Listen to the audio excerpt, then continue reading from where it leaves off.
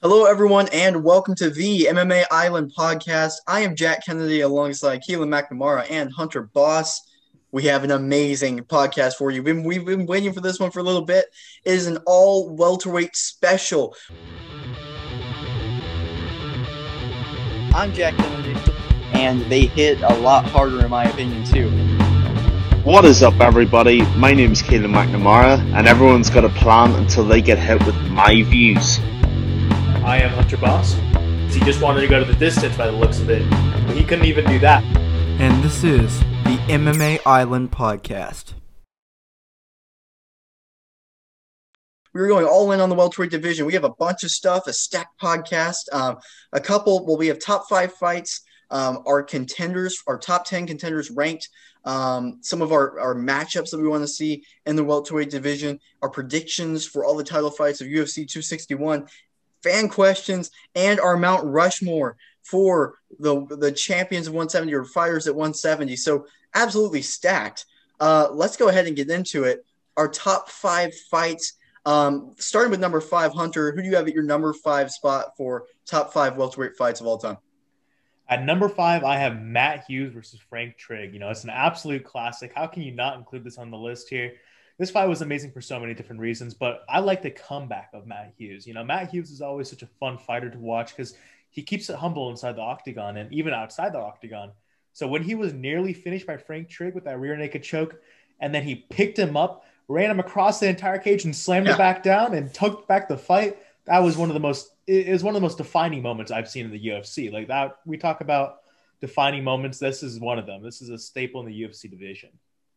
Man, that fight makes me feel warm inside. Yeah. My number 5 have gone a little bit different, perhaps surprising, perhaps not. I have gone for UFC 46, BJ Penn, Matt Hughes. Again, there's a lot of reasons. You really could have put any fight in the top 5, but the reason I've gone for this fight at number 5 is, you know, BJ Penn, one of the greatest fighters we've ever seen, stepping up to 170. In fact, when he left the UFC and came back, he begged the then matchmaker Joe Silva to go in against the best of the best. And the best was Matt Hughes. Everybody thought Matt Hughes would take this fight to the ground and that would be the end of it. And it was the end of it, but not the way we expected. You know, BJ Penn, BJJ, masterclass, you know, multiple time black belt. And he really did shake up the world. Yeah. So all of us have Matt Hughes in our top 5 fight. Hunter, we think alike. Matt Hughes, Frank Trigg. You already said it. That fight is the most insane thing ever. If you haven't seen it, go watch it 15 times in a row on YouTube because it's amazing. It's short, but one of the best fights you will ever see. Matt Hughes takes a low blow. That's one of the most important parts of that too. That didn't get. Of course, it was called. Yamasaki. Yes, exactly. Didn't get called. So he's like, "Come on, what's going on?" He uses that rage, picks Frank Trigg up, walks him across the other side, and just it was amazing. Definitely number 5 for me. All right. Now let's go on round number 4. Hunter, who do you have for your number 4? Number 4, might be a surprising pick for some, but Tyron Woodley, Stephen Thompson won. This fight right here sparked so much controversy after the fight, which in the fight leading up and everything leading up to the fight, and then the fight itself, it was amazing. I love or at least the first fight was amazing. Yeah. It was so back and forth. First round, Tyron Woodley by far, and then second and third, you know, it's debatable, but I'd say Stephen Thompson. And then fourth, Tyron Woodley for surely. Fifth, Stephen Thompson, but still we got the unanimous draw. And then even after the fight in the octagon and the unanimous decision or the majority draw sparked controversy too. And then we've got the famous 2-3-5 out of this fight. It was just so much fun to watch everything around this fight and such a fun fight to watch too. We see Stephen Thompson, always fun to watch in the octagon. And then Tyron Woodley, who's very patient, but once he does strike, he ends the fight usually, but not this occasion. Once again, another fantastic fight. Number 4 right here.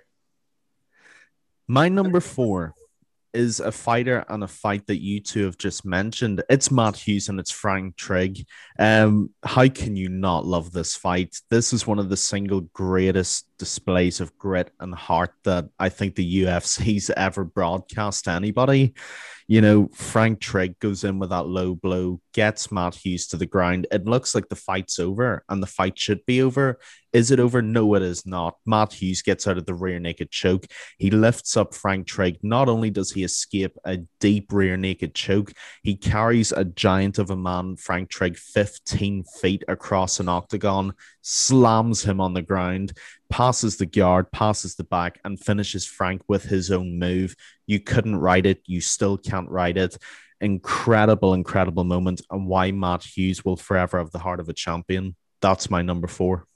Yeah, that's a great pick. And something about that makes it so good too is it's Matt Hughes as well. Mm-hmm. And so, like, you know, the legend that he is and everything. Yeah. Hunter, we think alike. I don't know what's going on, but for everybody at home, we did not communicate here. Yeah. But yeah, I have Woodley Wonderboy 1. 2 is probably on the list for one of the worst title fights you will see at 170.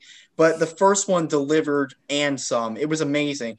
The hype for the fight going into it wasn't that high because of Stephen Thompson. He's nice and everything, and Woodley's trying to trash talk him, but it's not really going back and forth or anything. But the fight was incredible. And this is a clash of styles that you'll see with Stephen Thompson and a great fighter like Tyron Woodley, which is a similar fight we could see with Kamaru Usman down the line.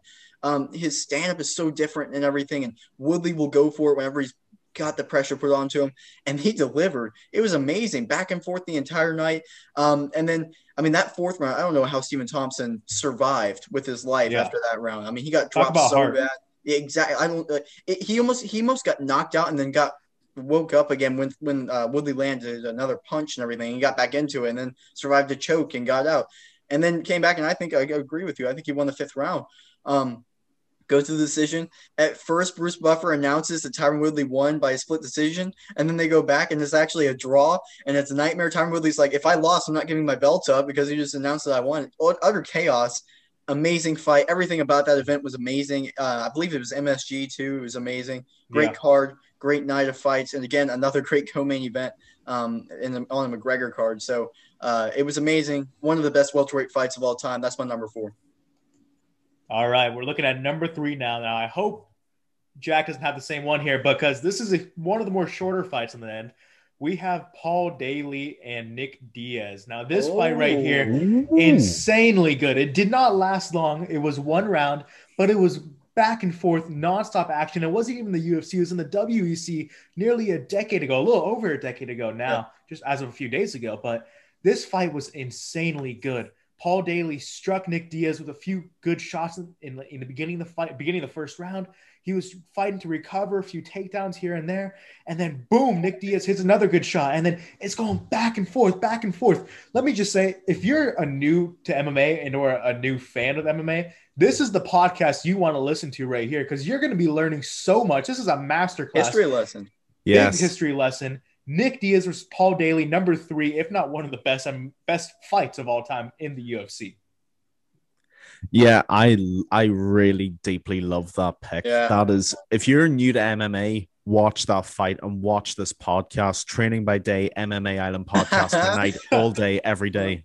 Shout out the main man, Nick Diaz. My pick for number 3, I've gone a bit different again, and I've got a feeling neither of you might have picked this here, but we'll see what people say. Yep. UFC 65, George St. Pierre against Matt Hughes. Oh, yeah. And I love this fight, and I'm sad at this fight for a lot of reasons. I'm sad because I love Matt Hughes. Everybody does.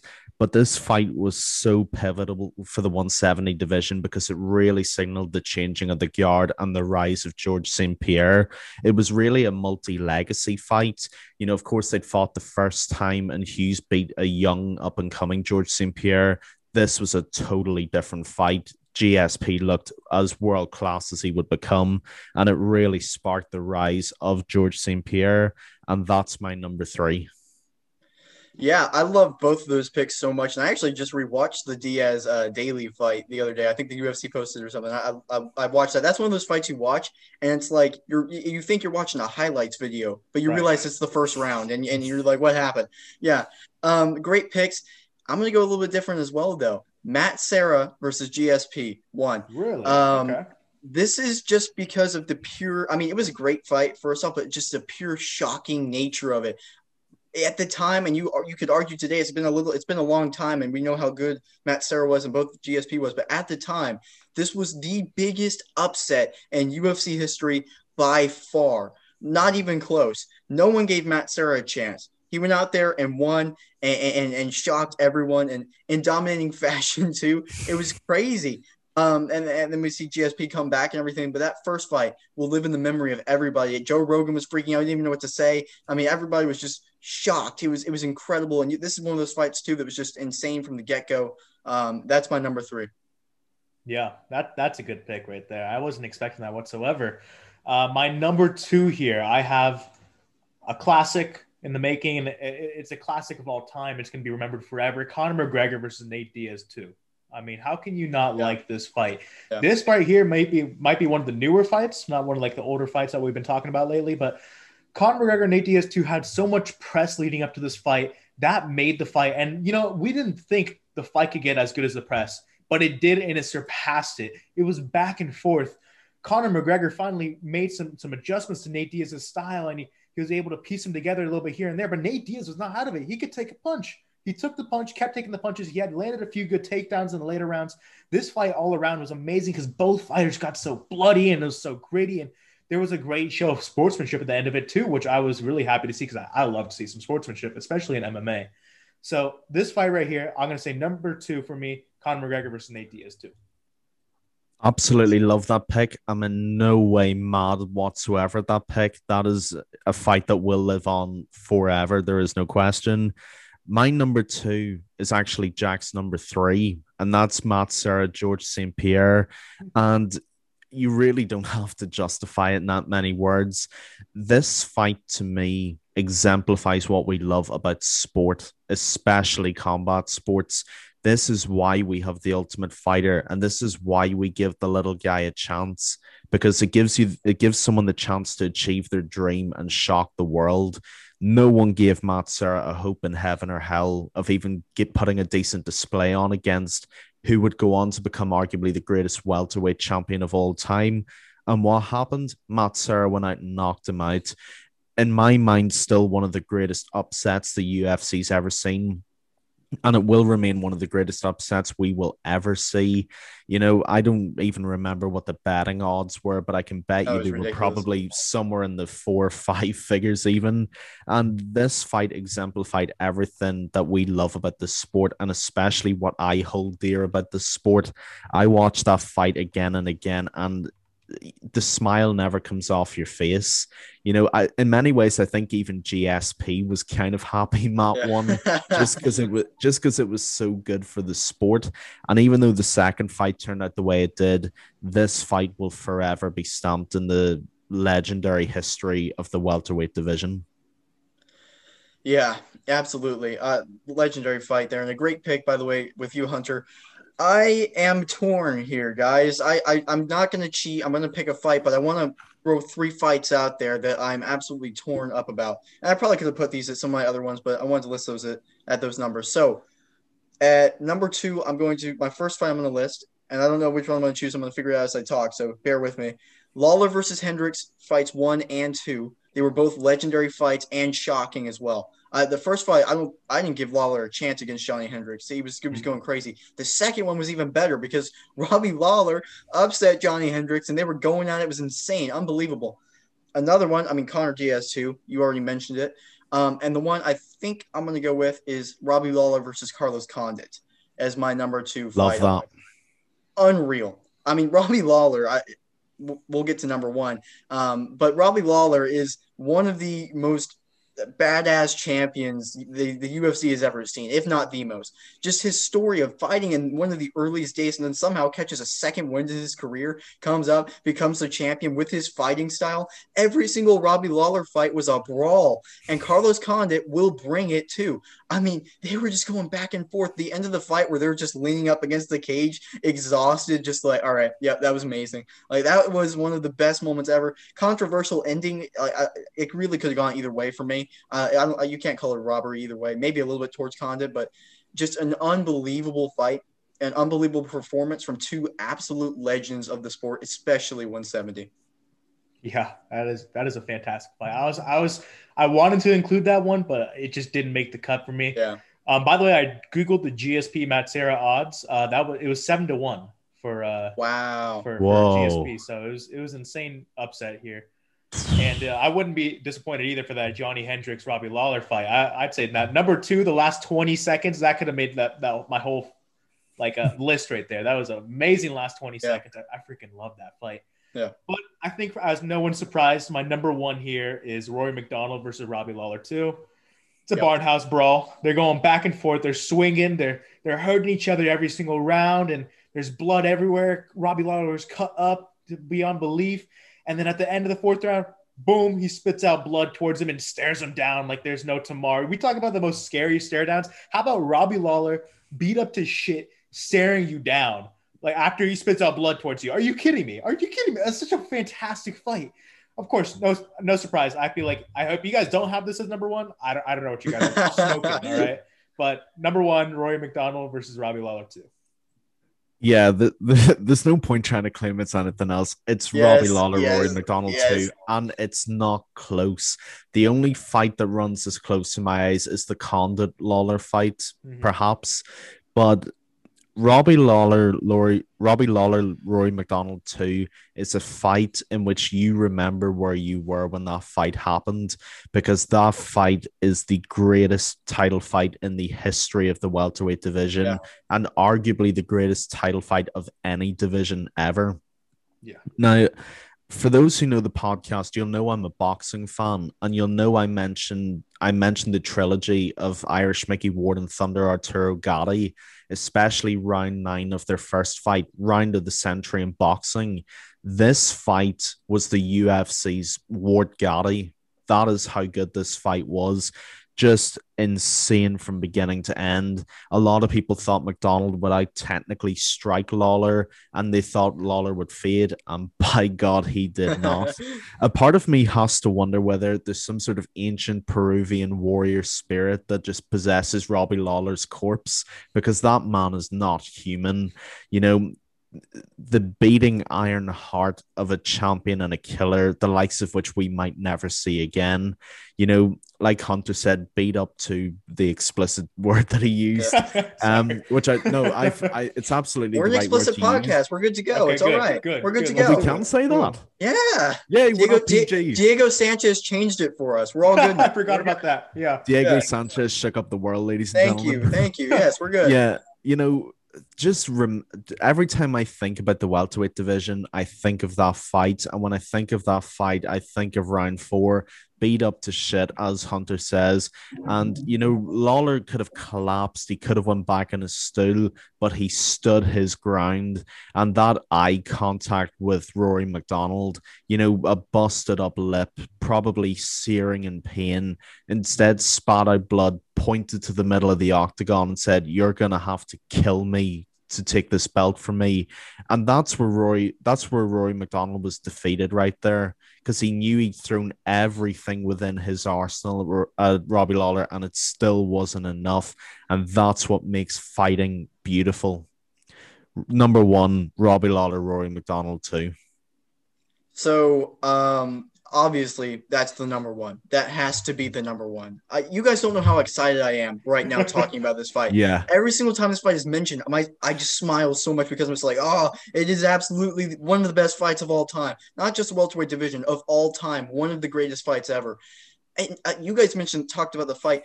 I want to talk about all the circumstances around the fight too. It was completely overshadowed because it was on the McGregor-Mendez card, but all eyes were on that for that reason. The crowd was unbelievable. There's nothing like a Conor crowd, and that was the first real Conor crowd that we've seen for a title fight.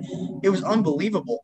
I mean, they were going crazy. The fight itself was unbelievable. That's one of the biggest moments you will ever see. The end of the 4th round, Robbie Lawler, his lip split, he spits blood, stares at him. You have Big John, the best ref ever in company history, just standing between him like, oh, this is insane. What's happening right now? Rory McDonald, who's beat up, looking back at Robbie Lawler. How many people would look back at Robbie Lawler after what he just did, spit out blood and look right directly at you? How many people would walk towards that? Very few.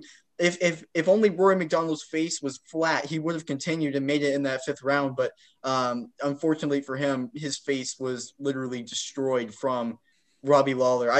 He crumbled, but like, I mean, I can't believe he made it that long. Like, his face was literally just destroyed. He was like a brick wall. Man, Robbie Lawler, how tough is he as a champion, as just a man? I mean, in that 2nd round, I thought he was out. I mean, Rory McDonald was pouring it on at the end of was it the end of the 2nd or end of the 3rd? I don't remember, but probably both. Probably both.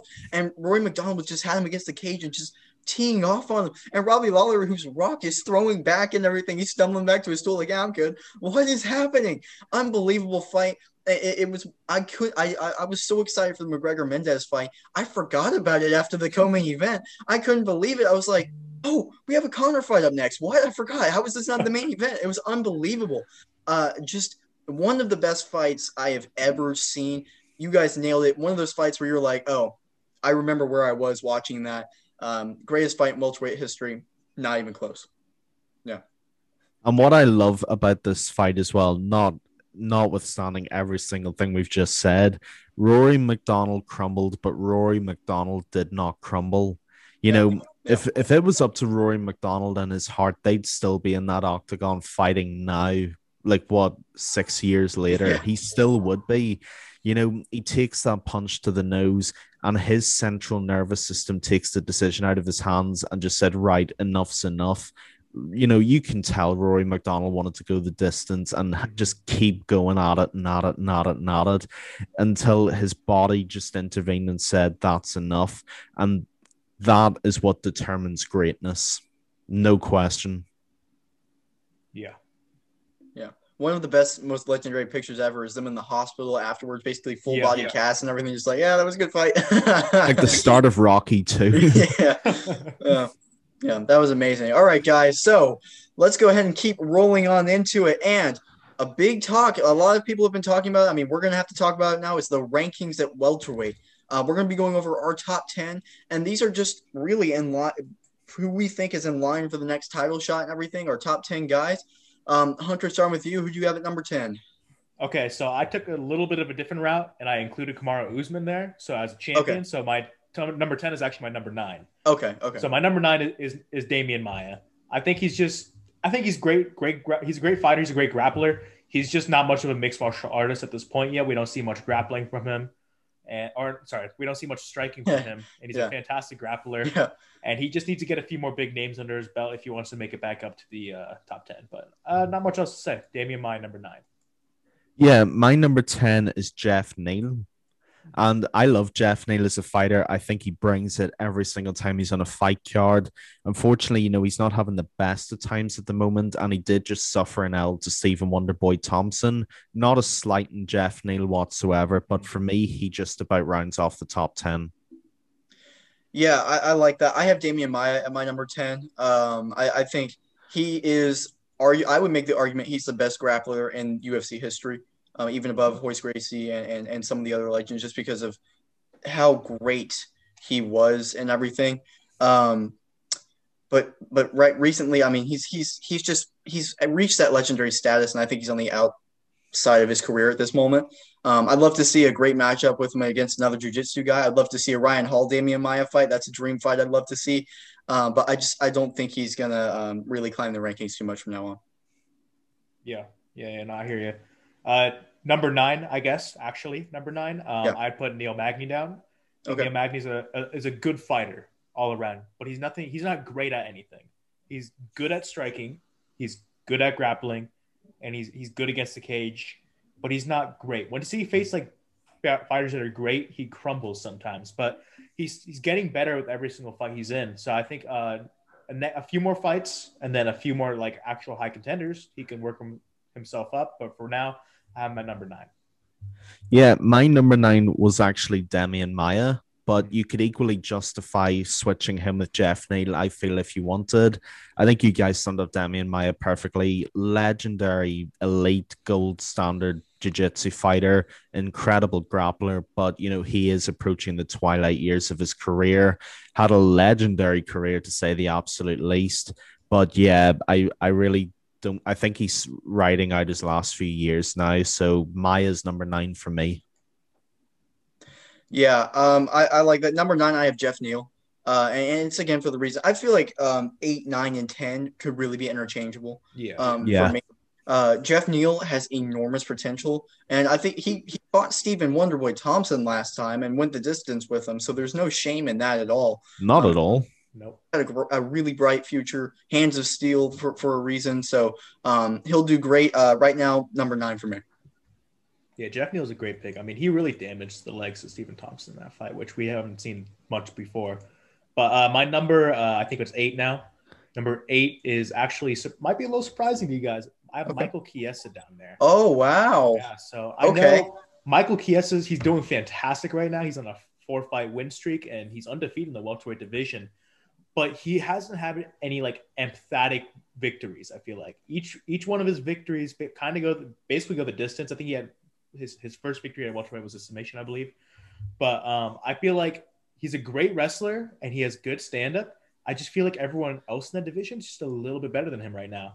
I want to see a top-ranked fighter go against him here, though, pretty soon, so I can see how good he can do against one of those fighters. But right now, he's just kind of facing the bottom of the barrel, I feel like. Or I feel like he should have better competition. He's just not facing it. So off of that, I'm just going to put him at number 8. Yeah, my number 8 is actually Neil Magny.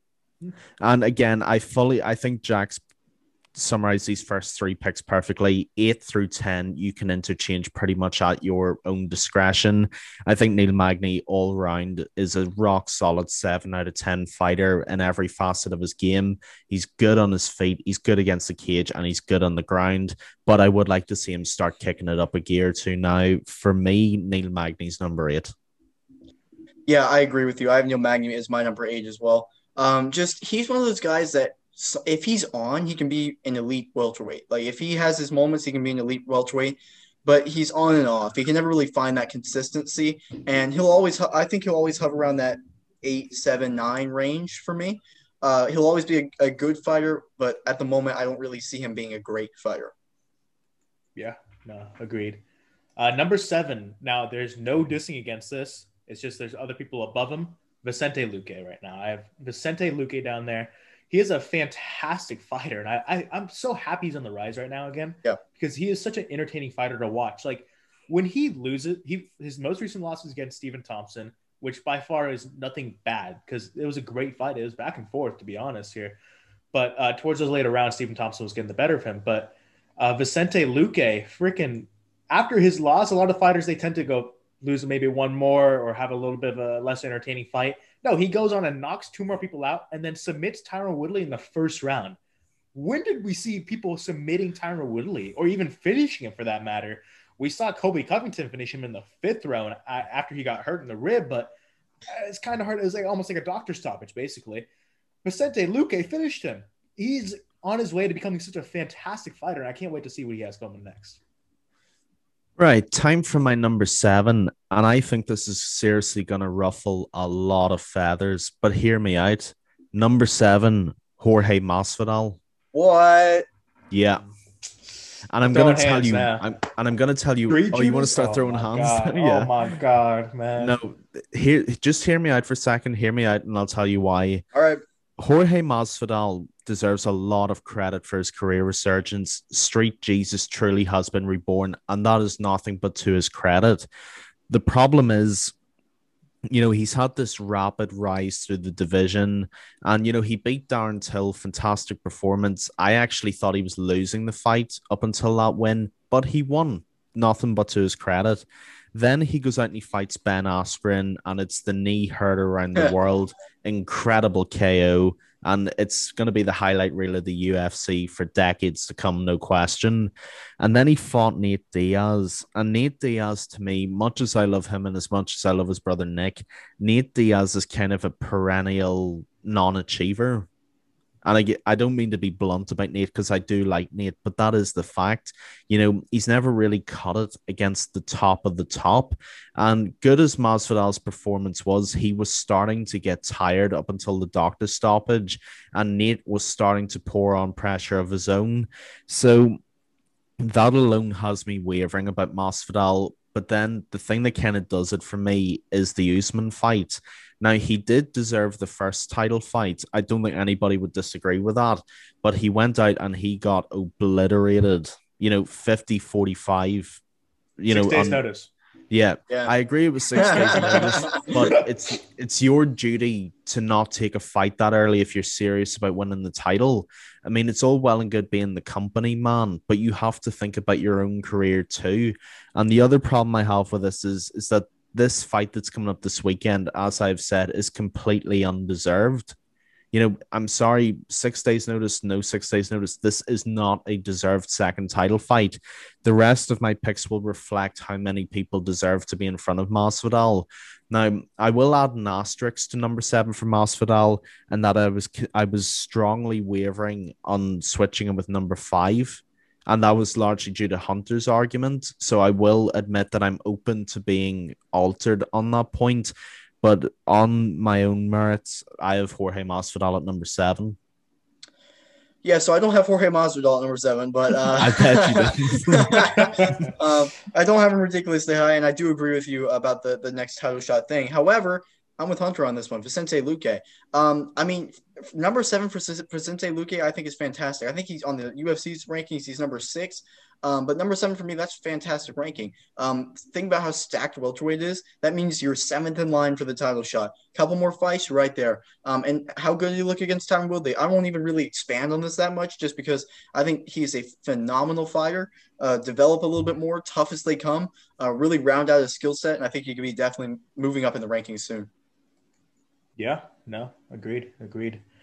For number 6 here, I have what could be surprising, Leon Edwards. I think we haven't seen Leon Edwards much in the octagon for a while.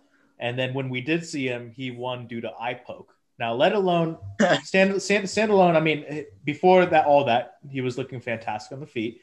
But then again, he was also facing the number 13 ranked welterweight.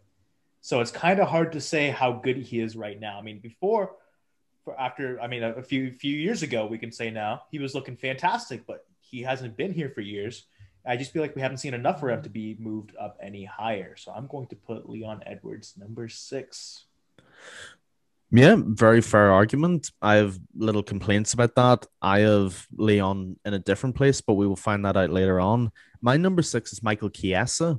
Ooh, yeah. And I feel Michael fully warrants being higher up on the rankings of the welterweight division. I think he's on a fantastic tear. Yes, you can question the level of his opponents, and that's a perfectly legitimate argument to level, but he's worthy of a shot. He's fought every fight they've asked him to. He's gone out, he's got the finishes, and he's earned his stripes in this division. He's one of the more experienced guys, and he's shown a variety of ways to win and a sheer will to win. So for me, Michael Chiesa, number 6, just outside the top 5.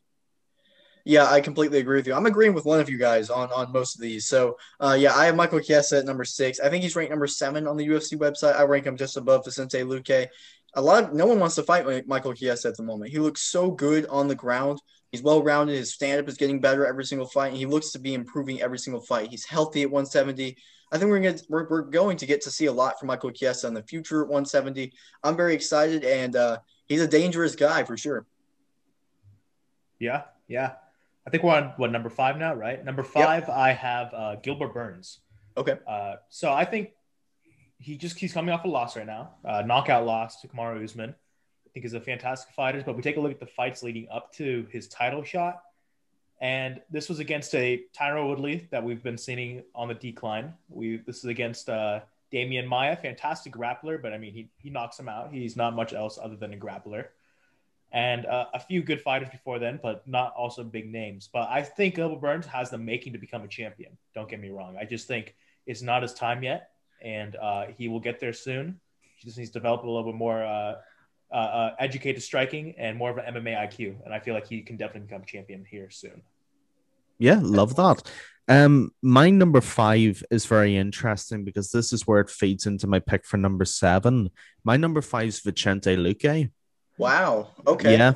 And I respect Vicente Luque a hell of a lot. I know all three of us do, and we regularly have. I think his skill level is exemplary. He's young, he's hungry, and he is accelerating up the division. And he's no question a couple of fights away from being in the top three of the division. Now, I will admit, as I said with Jorge Masvidal at 7, I have to applaud Hunter's argument because I'm open to changing Luque for Masvidal. If we were to do this again, I would be open to swapping them based on current status.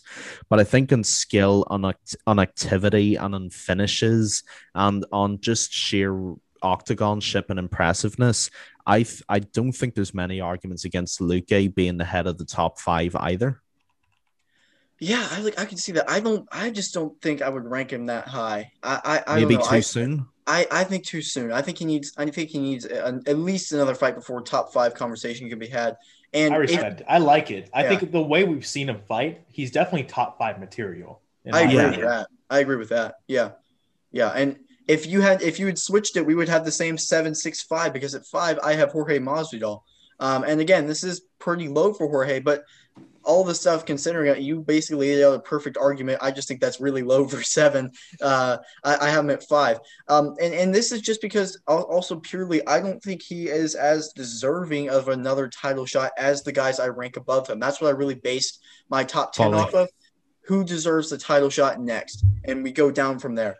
And whenever I was looking at it, I was like, I want to rank Masvidal higher, but I just can't put him ahead of the other guys. Masvidal is a fantastic fighter. All the reasons you listed are valid. My thing is just the guys that are ahead of him on my list deserve it more than he does at the moment. Fair enough. As we move into number 4 here, I got Jorge Masvidal here. Okay. Jorge Masvidal, I feel like, even with all the hype surrounding him right now, I think before that he was extremely underrated too. This is a guy with I think 49 fights in his career. I think he's like 35-14, and he hasn't been finished once. This guy can take a beating, and the amount of the high level of competition he's about to be facing, and the amount of time he's been training towards this high level competition. We've heard fights against Kamaru Usman, which is going to be happening here this weekend, and we've heard fights against Colby Covington. I feel like his grappling game is going to be getting better and better every single time he comes out here. I think that's strictly, I feel like, what he's been learning for the past year and a half now, just after that fight against Kamaru Usman. And I think we're going to be seeing an even better Jorge Masvidal come this Saturday, even one that could even threaten Kamaru Usman for the belt here. Jorge Masvidal, fantastic fighter. I really don't have much bad to say about him. Jorge Masvidal, number 4. Man, that's a stunning stat. Masvidal's never been finished. That's amazing. Yeah, I didn't know Or that. knocked out. That's really impressive. I will certainly say that.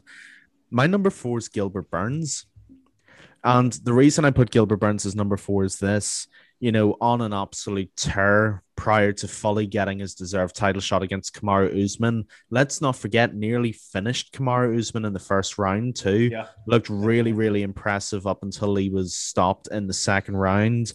I think Gilbert Burns is a future champion. I'm pretty sure all of us would agree on that to some level for sure.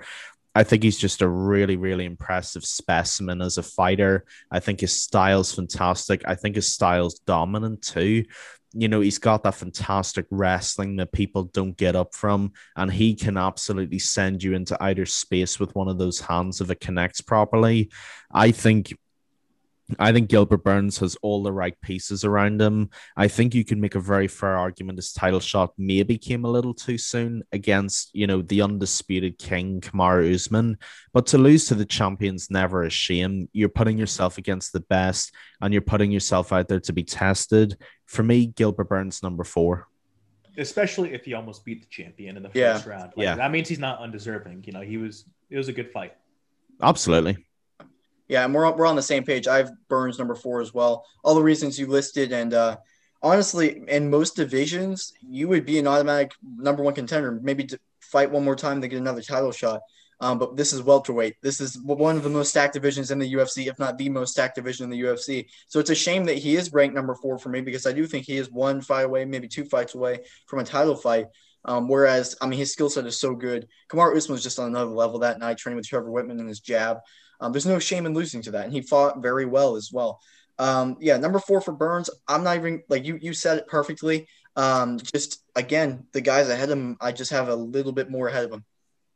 Yeah, no. So just to reiterate, spoiler alert, my number one is Kamaru Usman because I definitely didn't do this right. Don't worry about it. My number 3 right here is Stephen Thompson, which would probably be number 2 on you guys' list. Stephen Thompson, statistically, I don't have much to say about this matchup, why he's at number 2. I feel like he's been in the top 5 for the welterweights for years now, and I think he should stay there because he's a fantastic fighter. And this gives Usman such a different fight than he is used to. Stephen Thompson is a fantastic striker, like we've talked about in the past. His karate is on a whole other experience or a whole other level, along with his kickboxing, just all around. He's susceptible to takedowns, but he doesn't stay down, as we've seen in the past, especially in the Tyron Woodley fight. At least one. Number 2 was a little bit different.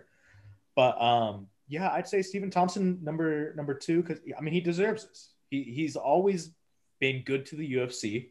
He goes out there and he puts on a show every fight. And he's just an entertaining fighter to watch, and you want to see him do well for how good he is. He's the NMF, the nicest mofo in the in the welterweight division and maybe in the UFC. That needs to be a real title if we have a BMF title for sure. It absolutely must be. Wei Li Zhang, shout out for that contention as well for the women's NMF belt too. Getting Whitaker, back to the Thompson too. Love book it. Back to the order of business. My number 3, perhaps a little spicy again. I have Leon Edwards. And the reason I have Leon Edwards is this. You know, his record speaks for itself. He has looked world class in the octagon every time he's been in. He's just looked so good against all his other opponents. He's looked a different class, a different cut above.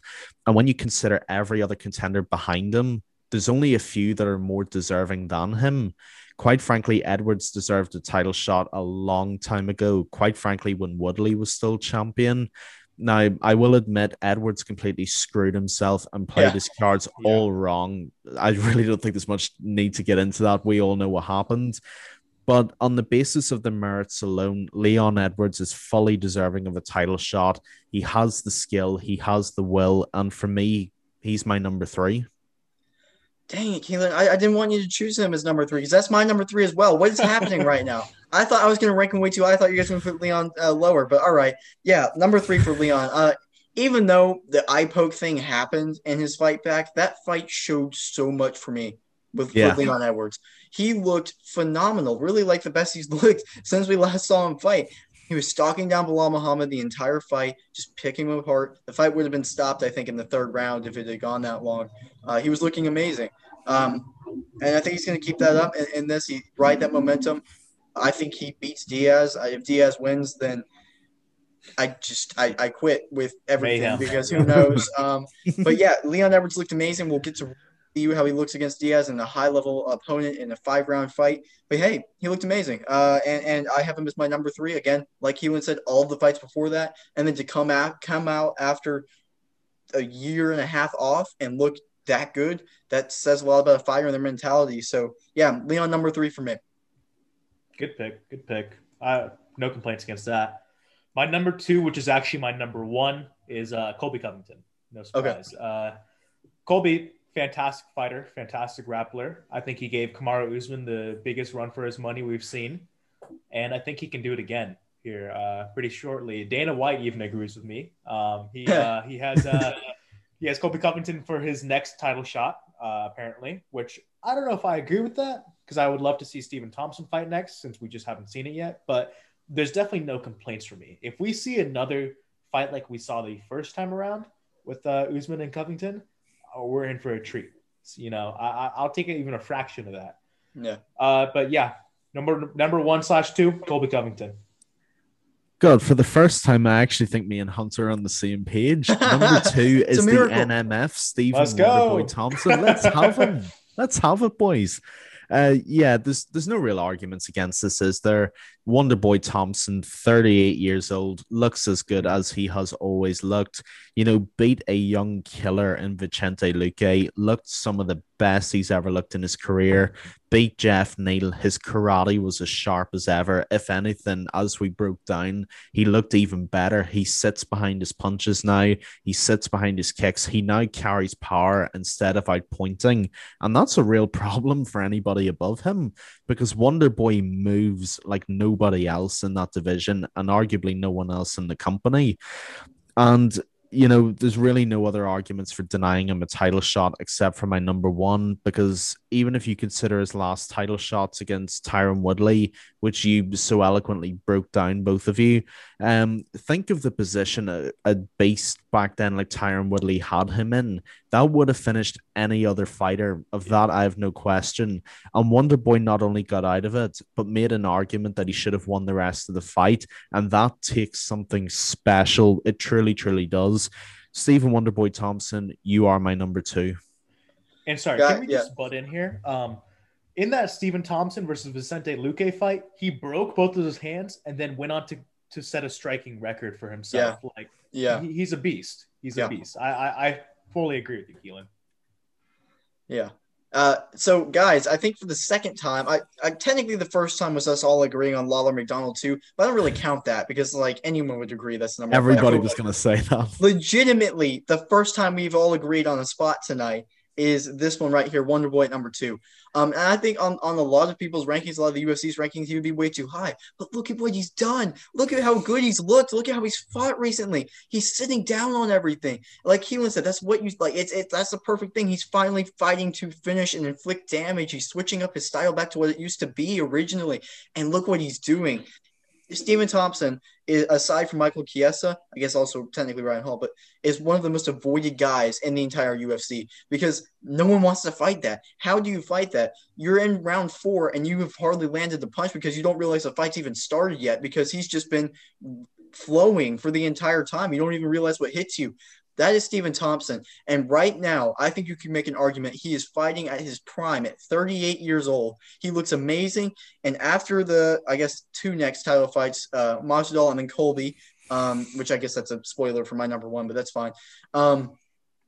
Stephen Wonderboy Thompson should get the next title fight based off of how good he's looked and just how fun a matchup he is against anybody in that division. Jack, sorry, Hunter, go on ahead. No, I already messed up. My number 1 is Kamaru Usman. Let's go. Yeah. Kamaru Usman versus Kamaru Usman for the title. Technically, that's all our number 1. So yeah. Nice. Yeah. No, I'm gonna put CM Punk number 1. Go ahead. I forgot. Yes. But then you've got to put Mike Jackson at number 2. That's right, of course. And then Ben Askren number 3. Yeah, I know Ben Askren. Yeah. Actually, Ben Askren's already the champion, so I mean, you can't. Oh, for God's sake! We don't mention Ben Askren's name anymore. All right. Yep. Continue. Yeah. he is dead to us now. You failed, Jack. I swear to God, me and you have agreed with about 50% of this list, and this Hunter, two in a row, we agree with each other again. Donald Trump's PR manager, Colby Covington, is number 1 on my list. He really is. The mouth out of Florida is number 1. And, again, people will have their own opinions on Colby Covington, but what you cannot deny is how bloody good he is in the octagon. He comes forward and he does not stop until the final bell rings or until the ref drags him off of you. By far gave Kamaru Usman his toughest test. There were times I really thought he was going to stop Kamaru as well, and that is just nothing but complete respect and credit to Colby Covington himself. In many ways, he's actually very similar to Jorge Masvidal in that he's had this big career resurgence, even though he's still only very young. Whenever he fought Rafael dos Anjos in Rio, he developed this persona, and it was almost like some sort of superpower just came to him because he's looked so good since. Robbie Lawler could not get a good shot off against him in 25 minutes. Because as I have said before, and in many ways this is more devastating than a power puncher, Colby Covington punches with volume. He punches so that you cannot counter those punches, and then he takes you down, and then he beats you up, and then you do not get up from that. Colby Covington is a nightmare for any style in not only this division, but also in the UFC as a whole. And there really is no one more deserving of the title shot than Chaos Colby Covington. Yeah, and like you said, we agree. Marty Newsman from Nebraska, his biggest rival, the Trump PR man, as Keelan said earlier, is got to be number one. Yeah, I mean, he's definitely put on a personality. He's definitely someone everybody knows now. But as much as I might not like to admit it, he is one of the best fighters on the planet right now, and it's because of what you just said there. Those guys at welterweight, the very top. Stephen Thompson, Kamaru Usman, and Colby Covington. Those guys are so good at their styles and what they do. They perfected it. And he has done that as well. Doesn't have the most power behind his hands, but he will finish people because of just the pure volume and pressure. He will never tire out. He will never tire out. He will never exhaust. Even in that Kamaru Usman fight, yeah, he slowed down, but that was because his face got destroyed. I mean, he was still going forward. I mean, look at Tyron Woodley, what he did to him. I know Tyron Woodley was on the outs, but still, Tyron Woodley is a tough fight for anyone today. Yeah, he's amazing. He's got to be number one, and especially what sealed it for me. I was kind of on the fringe because I don't really know, but as soon as Dana White said Colby Covington is next in line for the title, I was like, absolutely. He's got to be number one. That Kamaru Usman rematch coming up soon after the Masvidal fight, I do believe. Yeah. By the way, can you imagine if Masvidal somehow wins? Masvidal Covington, the hype that's gonna have. I sure hope he wins. That would be such a fun fight to watch. Florida versus the other half of Florida. That would be amazing. That would be crazy. Yeah. That'd be crazy. Kobe a lot reminds me of Max Holloway with the volume he strikes. Oh, okay, yeah. Max absolutely. Holloway, he eventually puts his opponents away, unlike like Covington, but Covington's at least got the wrestling behind him. He's such a great mixed martial artist. Love to see him. Yeah, absolutely. And the gas tank as well. They both never tire out. So, yeah, absolutely. So, following off of that, what are some matchups that you would like to see in 170 at the moment? All right. So this is why I did the list like I did it, so I can include Kamaru Usman in this. So, my first matchup, just easy my number 8 versus my number 9. I have Damian Maia versus Neil Magny. It's kind of a little bit of a gatekeeper match, like a little bit, hey, we're going to see who's a little bit better. Damian Maia, the fantastic grappler. Neil Magny actually going against really high level wrestling, again, like he did against Michael Chiesa in his last fight. But I think this fight can show us who's truly wants it more and who should stay in this top 10 in the division. Yeah, the problem with how good welterweight's rankings are is that there's multiple fights per fighter that you could equally justify putting in any order. I mean, if you look at my top 10, Damian Maia, you could put him against Neil Magny or Jeff Neal. I wouldn't be mad at either of those. For my number 7 and my number 5, if you were to move Luque back to 7 and say put Masvidal at the gate of top 5, Luque Chiesa, that would be a good fight. I'd watch that for sure. What have you got, Jack? Yeah, I'm on the same page. I would do Neil Magny. No, well, okay. I said Neil Magny. That's his actual name. I mean Jeff Neal versus Neil Magny. Yeah. I just caught that as I was saying it. That would probably be the fight I would do because on my list at least, Magny is ranked one above him. I don't know the official UFC rankings, but Jeff Neal's 11, so Magny's definitely 11, ahead of him. Yeah. Which is he should not be that. But Neil Magny, Jeff Neal, I think Jeff Neal, that would be a great fight to prove himself. And Neil Magny's a very tough test. And if Neil Magny wins, well, he's right back where he left off. So I think that's probably the fight at the opener that I would say. Yeah. It's a good pick. Here I got Michael Chiesa, who is ranked number 7 on my list, versus Gilbert Burns, who is actually ranked number 5. Like that. Here's a big name for Michael Chiesa to prove himself. I wanted to give him the shot because I want him to be higher. I just don't have him higher right now. This can be a good fight for both of them. I think if you want to go to the ground here, I think Gilbert Burns has the skills to finish him on the ground. Same thing with Michael Chiesa, because Michael Chiesa is such a dominant wrestler. And on the feet, they're both actually talented strikers we've seen in the past. Gilbert Burns can put people to sleep from anywhere. And Michael Chiesa, we can actually see if he is top rank material. I think this is my fight. I have Gilbert Burns, Michael Chiesa. Yeah, sorry, guys, I'm just looking at my list here just to refer to. As I think that's actually a very valid argument. I think Chiesa Burns makes a lot of sense. Again, you could even throw Luque in there as well too. Surely. I think you could do that.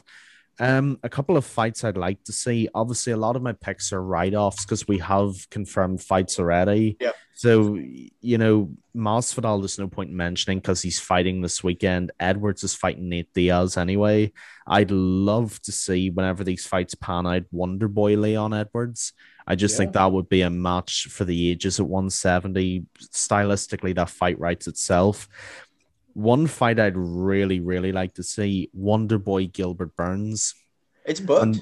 Isn't it? Yeah. It's booked. They verbally agreed on it. Yeah. It's for the Connor Dustin co-main event. Yeah, July 10th. Yeah. Oh, insane. So there you go. One of my predictions has come to life. Yeah, hey, just like that. And there's a reason why I love this fight. Not only because of everything we've outlined in outlining our top 10.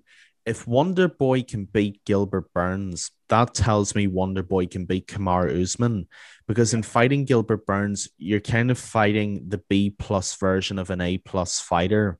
And that's not a disrespect to Gilbert Burns. That's just that Gilbert Burns isn't the finished article yet.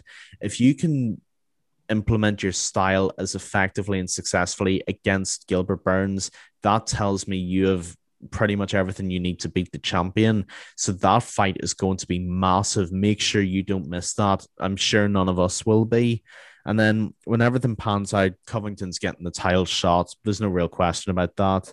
And then Leon Edwards, it's kind of hard to fit him in anywhere because, Nate Diaz is unpredictable. He could go out and finish him for all we know. Nate likes upsetting the script. So those are my main fights that I'd make at the moment. I think they make the most sense. One of them has already been verbally agreed. So I can't wait to see how 170 pans out. I would not want to be Sean Shelby right now. Yeah. I wouldn't want to be him, but I would love to be him at the same time because you could go wrong, but you really can't go wrong with all the fights. I don't know. To rally rounded off, I mean, a lot of these guys are booked. I don't know. Just some dream matchups that I like to see. Obviously, Wonderboy Kamaru.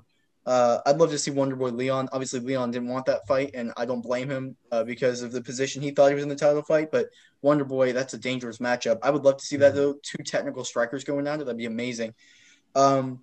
Really, though, I agree with what you said, Hunter. Burns versus Michael Chiesa, especially Burns drops one against Wonderboy. That's the fight to make for me because that's a huge step up for Michael Chiesa. And for Burns, that's the fight that he has to win basically to keep his name in there. That would be a fantastic fight. I want to do something for Vicente Luque, but he kind of needs to sit to the side and let everybody else figure it out at the moment because I don't really have a fight for him. I don't have him ranked as high as Keelan does, so I don't really know a great fight. I mean, he could fight Michael Chiesa, but I don't know. I feel like that's kind of a waste of those guys' potentials fighting that early. I feel like both those guys should fight further ahead and then eventually match up. Obviously, Masvidal's booked. Colby's going to get the title. Leon's booked. So yeah, that's kind of my thinking. After Colby, Wonderboy gets the title shot if he beats Burns. If he doesn't beat Burns, I did this on the last podcast. I forgot about that. I did like the the whole arrow thing. Yeah. So Colby will get the next title shot if Leon wins. And if Wonderboy wins, then he's after that. If Wonderboy loses, then Leon's next if he beats Diaz, then Burns after that. But if not, then Wonderboy is second in line for the title shot for me. And then if Nate wins, just create a whole new flow chart. He's the champ at that point. I mean, Kamaru doesn't stand a chance. So yeah. So I kind of threw bookings into the wind here. I just went straight up dream matches here. So I'm just gonna give them real quick. Right. I got Leon Edwards versus Vicente Luque. Okay. Here. I think it'd be a fun technical striking match against one who just throws so much power in every punch for Vicente Luque. After that, I have the bad blood Jorge Masvidal versus Colby Covington. Yes. I would love to see this. Yes. I think everyone wants to see this, and I feel like Jorge's wrestling is just getting better every time he comes out. That fight needs to be held in Florida. In Florida, Jacksonville, and it needs to be the Ultimate Fighter. Miami would be the best. Miami, Florida would be the absolute best to hold it in. If not, just like UFC Apex. I don't care. Anywhere. It could be held anywhere. I will watch it. Yeah. And then take it back to the streets. Yeah, take it back to the streets. Screw it. We'll go in the backyard. Kimbo Slicer fight. Yeah. Yeah. And then number one, Stephen Thompson, Kamaru Usman. I think that would be my favorite to see. And we've already listed the reasons, so I won't go into it. Yeah, I love all of that. Yeah, absolutely. I mean, some great stuff so far. We're going to keep rolling now. So these are the fan questions. And while we're on the topic of potential matchups. Michael dropped a fan question that says, what would we think about Jorge Masvidal versus Gilbert Burns, a matchup between those two? I don't see it happening. I don't know. They don't really talk to each other on Twitter, nor do they ever talk to each other in the press conferences. I feel like there's no lead up to the fight. I mean, if I were to see the fight, I wouldn't be disappointed. You know, I love both fighters, and anytime either of them step into the octagon, I'll definitely watch the fight. Stylistically, I think Gilbert Burns has some Brazilian jiu-jitsu that he would definitely take into account here and probably take advantage of. Because on the feet, I don't think he would want to trade with Jorge Masvidal because the body kicks that he tends to do and the head kicks that he sneaks in every now and then.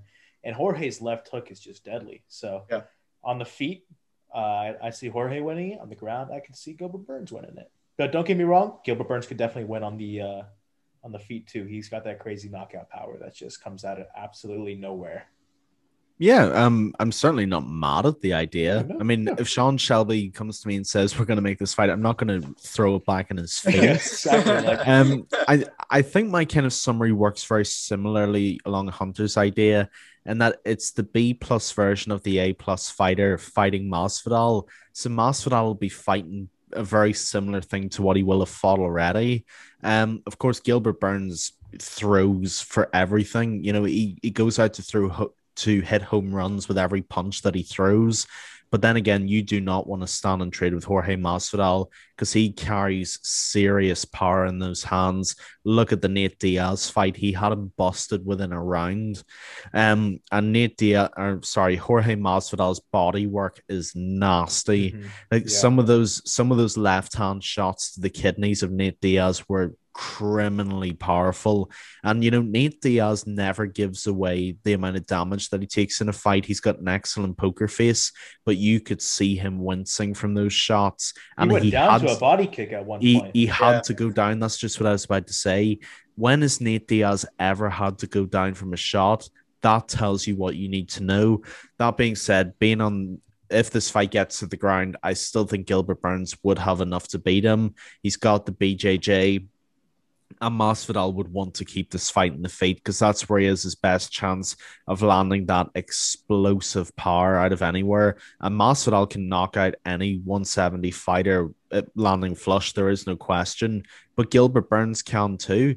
So it's an interesting fight. I certainly would not be angry at it at all. I would definitely watch it. But I would have to question whether there's much point in doing it if Masvidal's already fighting Usman again. Yeah, I agree with that. I don't really know what scenario would play out where they would fight. It would be a very specific one. I guess if maybe Jorge won the title, but like Jorge, they would match him up with someone other than Burns because Burns wouldn't sell. If Jorge Masvidal's the champ, you're going to want the fights that sell. It's a great fight though. I think they're very evenly matched actually. I think more than Kamaru versus Masvidal, these guys are very evenly matched. On the feet, I do give Masvidal the advantage, just like you guys. Grappling and BJJ, I give to Burns. But that being said, I don't think Masvidal's a slouch in the grappling department either.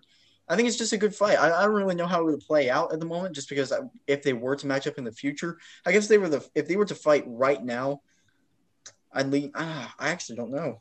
I'd lean a little bit towards Burns, just because of how well rounded he is. Just a little bit towards Burns.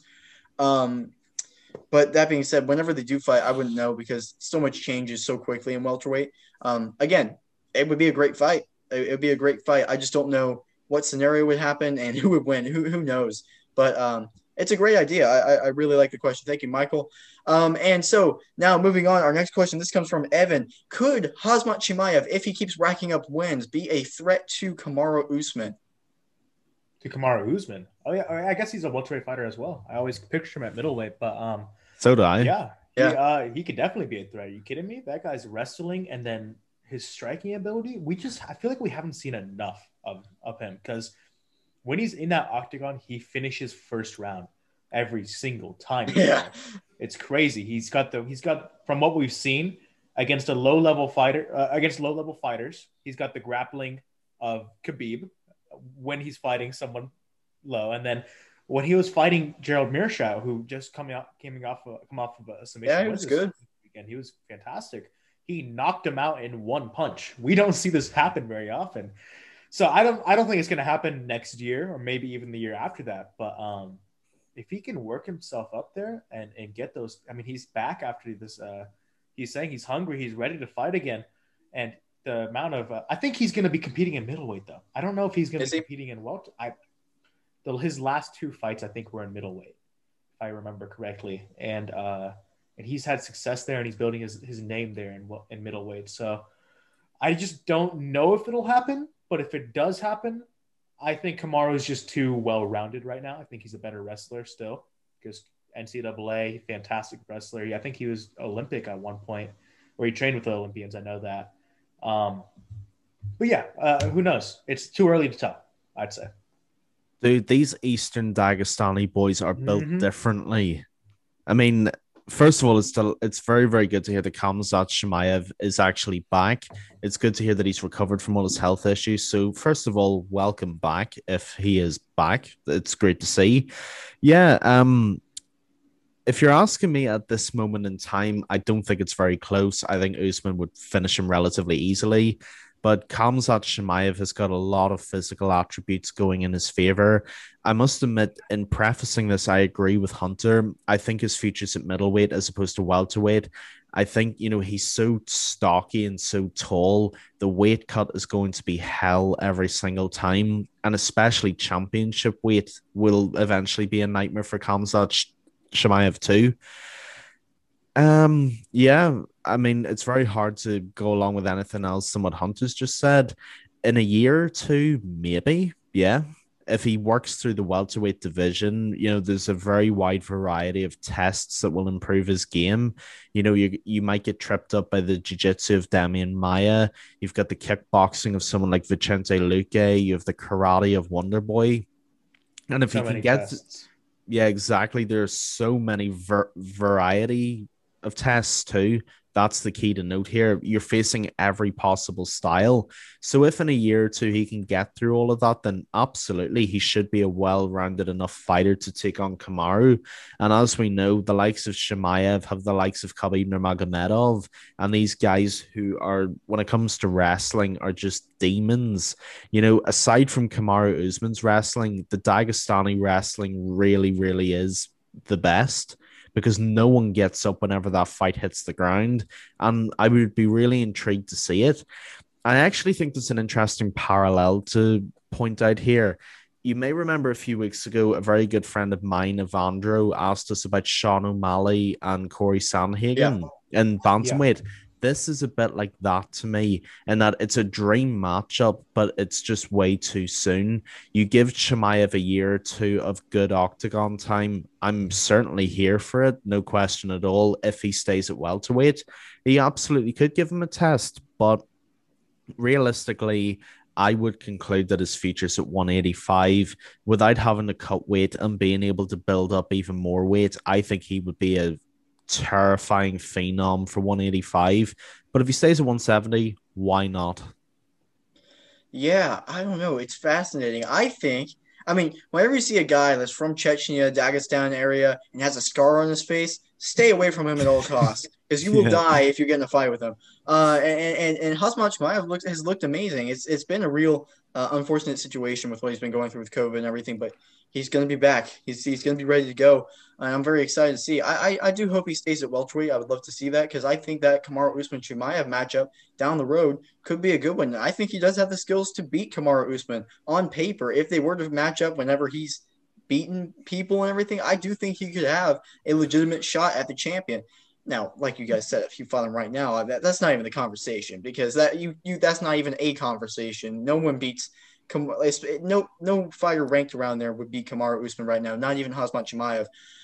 But couple years after some great opponents moving up the rankings, I don't know, rounding out the game and everything. He's got good stand-up. He trains with Alexander Gustafsson and those guys up in Sweden. So obviously the wrestling's there. He's working on his stand-up constantly. Yet coming off a one punch knockout over a guy in Gerald Mershaw who just saw dominate an opponent. So a very good guy there too. So yeah, I think he has all the potential in the world, and I would love to see a Kamaru Usman matchup in the future. I think he would do pretty decently against him as well.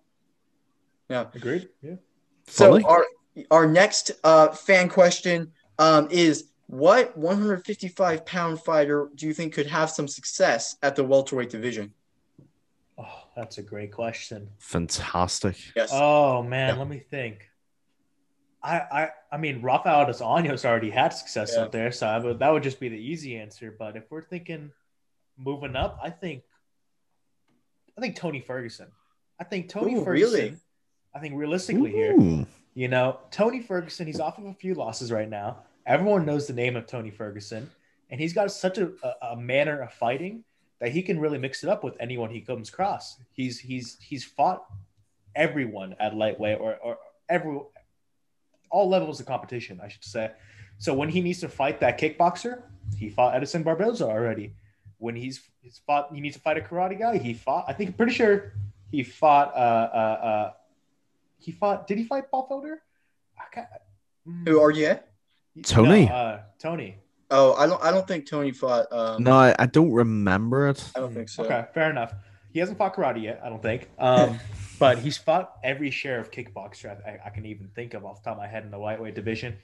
And he's trained for wrestlers because, come on, he's trained against Khabib 5 different times. And then, I think Tony Ferguson up that welterweight could do a real difference in the division, and it would throw a screwball. He's like Nate Diaz up there right now. He could change everything in just one fight.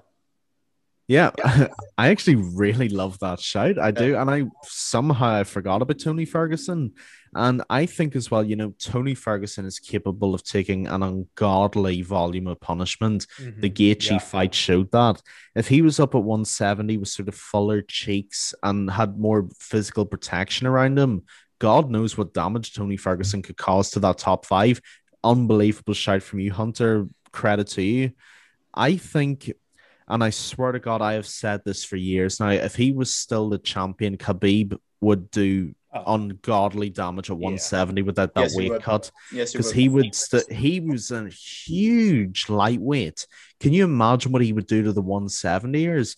He's the only fighter in any division I would put as a betting favorite above Kamaru Usman if they were to fight tomorrow. I agree. And that I am convinced. I mean, looking at the lightweight rankings right now, I would say Chandler too, but it's hard to argue that because he's already having success at 155 and he's capable of making the weight cut very easily as well. Yeah. I think Ferguson's an unbelievable shout. The other guy I throw out there is maybe Dan Hooker. Yeah, Dan's been having a little bit of a tough time. Yeah, he's been having a bit of a tough time at 55, move up to 70, not having to cut the weight, facing a fresh range of opponents. That could be good for him as well. I was going to say, as like a potential last shout, maybe Kevin Lee, but Kevin Lee's in between places right now, and he can't really seem to get going at 155 or 70. Put him against Chiesa. Oh. The mom fight. Let's see it. The rematch, right? Yeah. I am mad at that at all. Because the first time they fought Chiesa, it was like he didn't tap, and then they stopped the fight and everything. Put him in again. Yeah. It's Lawler Oscar they got bad again. blood, so I think it could sell the fight. You talk bad about my mom, huh? I love that press conference. Fantastic. I forgot about that. Yeah. You talking about my dad? Yeah. Great. Make it happen. Kevin Lee's a whole different conversation, but those are the fighters I would have said. I think Ferguson is the star shout from 55 right now. I really, really do. The other person I would maybe put up there is Dan Hooker, but an amazing question. Thank you very much for it. Yeah, we almost found where Kevin Lee fit in. Almost. We were this close. We almost found out the holes in his game. Yeah, almost. I'm gonna go with Islam Makhachev. Is my guy. I was thinking that too. He's number 11 right now, right? Yeah. And he is. Like, he could climb super easy. And obviously one of Khabib's guys. He's another decently big guy for the weight class, but I just think he would succeed at any weight class he's decided to go at, just off of the style and everything, and just to not have that weight cut. I think he'd be even stronger and even more powerful at 170, and again climb. Now the fights would be a little more challenging at that bigger weight class because of the height and everything, but I think he could have real success there. Another guy, I don't think he should.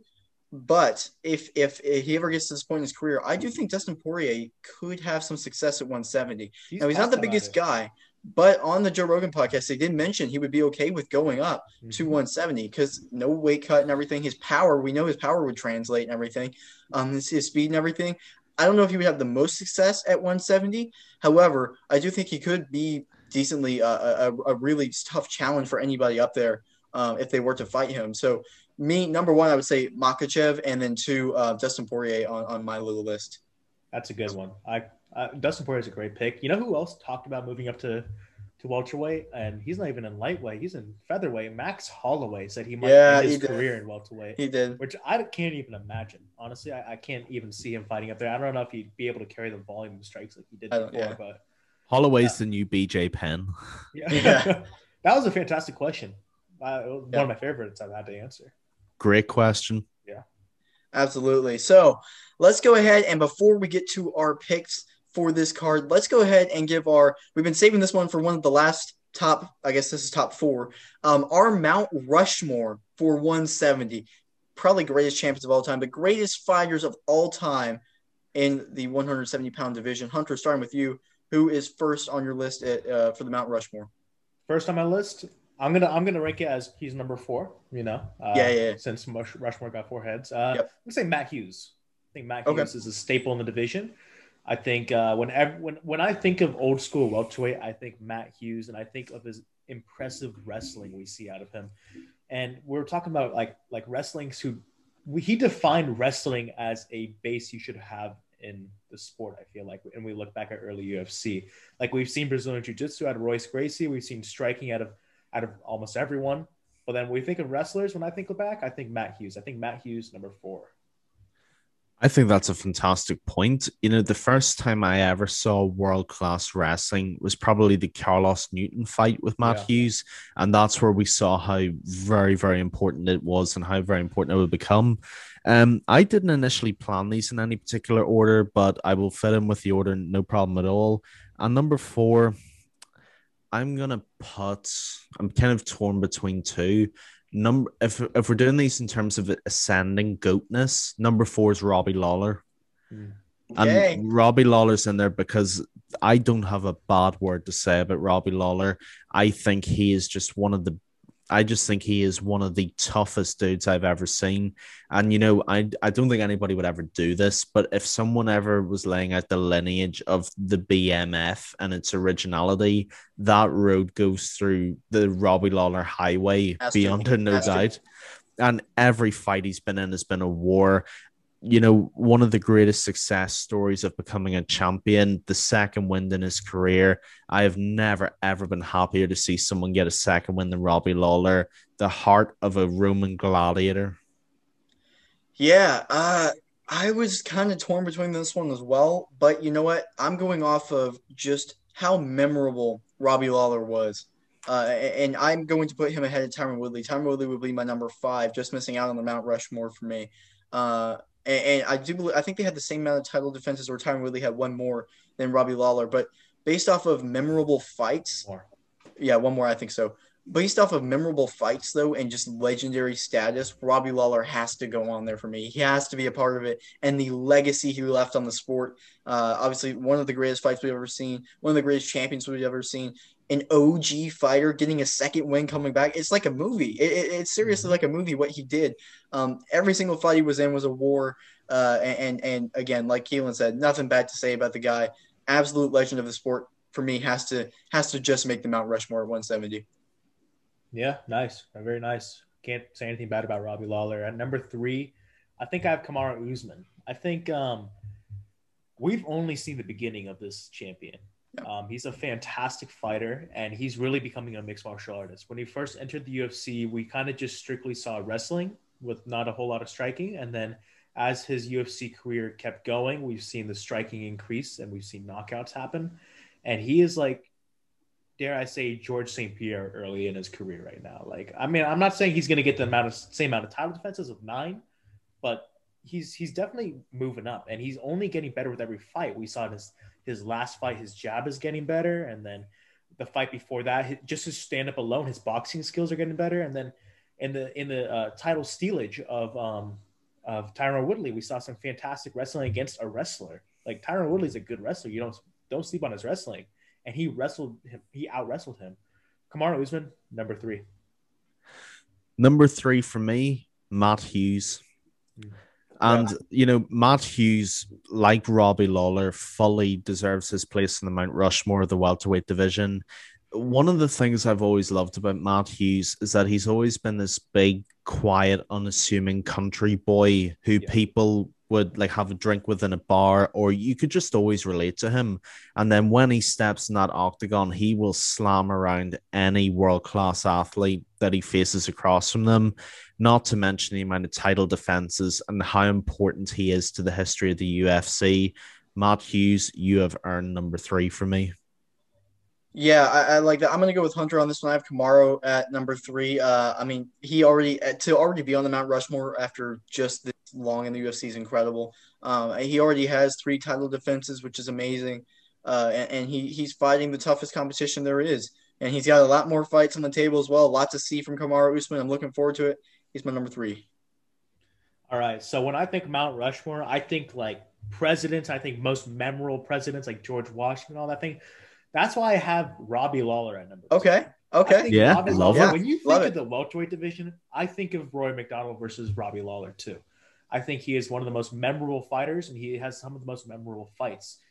So that's why I have him at number 2. I was close to putting him to number 1. I'm not going to lie here for Mount Rushmore, but I mean, definitely number 2. You guys explained it as well as anyone else. So I have a feeling my Mount Rushmore is going to create quite a lot of controversy now. Here we go. What are you putting up Ben Askren there? No, he just missed the top 5. Sadly. Number 2, BJ Penn. Okay, this is interesting. And, all right. Yeah. BJ Penn to me, outside of really Randy Couture, is the first fighter I ever remember seeing who just wanted to fight everybody. Fought at 155 for the majority of his career, demanded to fight the best at 170. When people were kind of looking the other way at Matt Hughes, BJ Penn was frothing like a barking dog, demanding to fight Matt Hughes, coming back to the UFC, and he won. When have we ever seen this happen? To come back in a title fight against GOAT material like Matt Hughes and to win? That's notwithstanding building on the legacy of Brazilian Jiu-Jitsu set forth by the Gracies. BJ Penn, absolute anaconda on the ground, tough as hell on the feet, and would literally fight anybody, anywhere, anytime. One of the original BMFs alongside Robbie Lawler, and the road through 170 history goes through BJ Penn. In fact, if we were talking about a lightweight, you could probably put BJ Penn on there as well, justifiably. BJ Penn, you are number 2 for me. Yeah, I like that. I don't think I would put him that high. I would definitely argue for him in the lightweight one for sure. Yeah. And lightweight 100%. I don't know about welterweight though. I love the pick though. That's a really interesting one. Number 2 for me is Matt Hughes. And you guys already talked about him a little bit. But just how much of a legend he was. Second most title defenses in welterweight history, UFC history. Just an all around great fighter. He went out there, and he was also fighting in one of the waves of welterweight that had so many contenders and so many guys fighting and everything. To have the success that he had and really change the sport. When you talk about Hall of Fame and you talk about guys that aren't going to be in a Mount Rushmore list, you have to talk about guys that you cannot write the UFC history without. And Matt Hughes is one of those guys. Matt Hughes has to be a part of the UFC's history whenever you're talking about it, because he did change the sport and he was one of the most successful champions ever. Number 2 for me goes to Matt Hughes. Yeah. That BJ Penn pick is definitely interesting. For lightweight, I would definitely put him on the he would be real close to number 2 and I think he'd be close to like number 3. But even for pound, I might put him on the Mount Rushmore. But if we ever did that in the future. Number 1, no surprise, George St. Pierre. Most title defenses in welterweight history. He puts on a show. He really does. And when you think of mixed martial arts, I think of George St. Pierre. George St. Pierre really mixes it up better than any fighter I've seen. He dominated at welterweight. He had 9 title fights there. Then he's like, I'm going to retire for a little bit after maybe a controversial win. And everyone was talking shit about him. He's like, screw it. I'll move up to middleweight.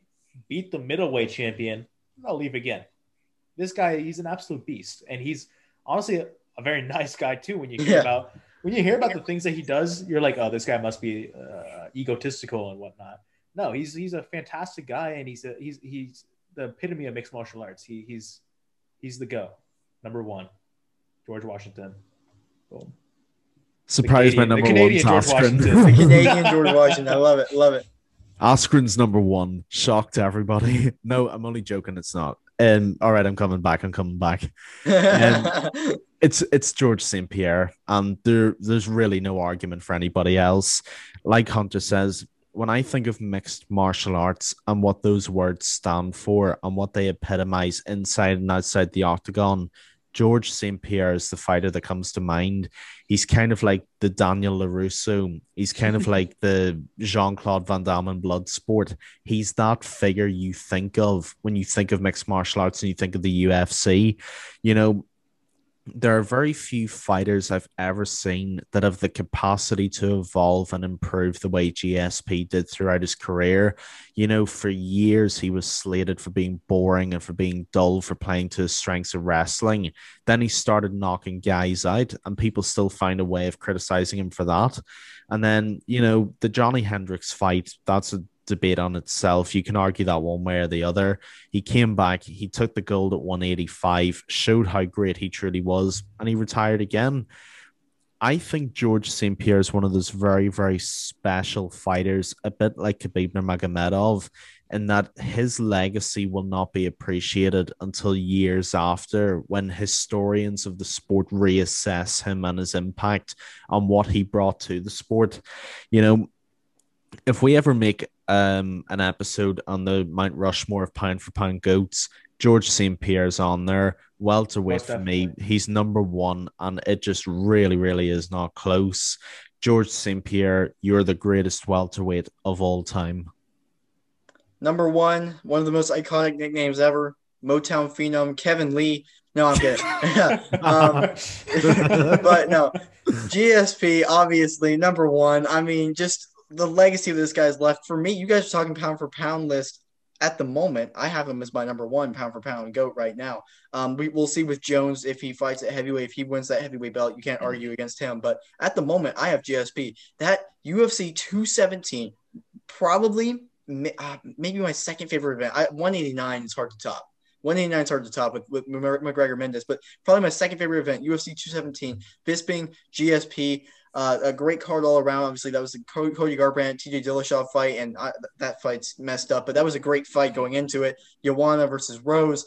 That main event was amazing. Who knew what GSP was going to look like at middleweight, carrying so much muscle? He beat Michael Bisping in dominant fashion, choked him out, unbelievable, and won that. That's middleweight. But I'm just talking about the legacy of GSP here. I guess it doesn't really apply, but just the most title defenses ever in the weight class.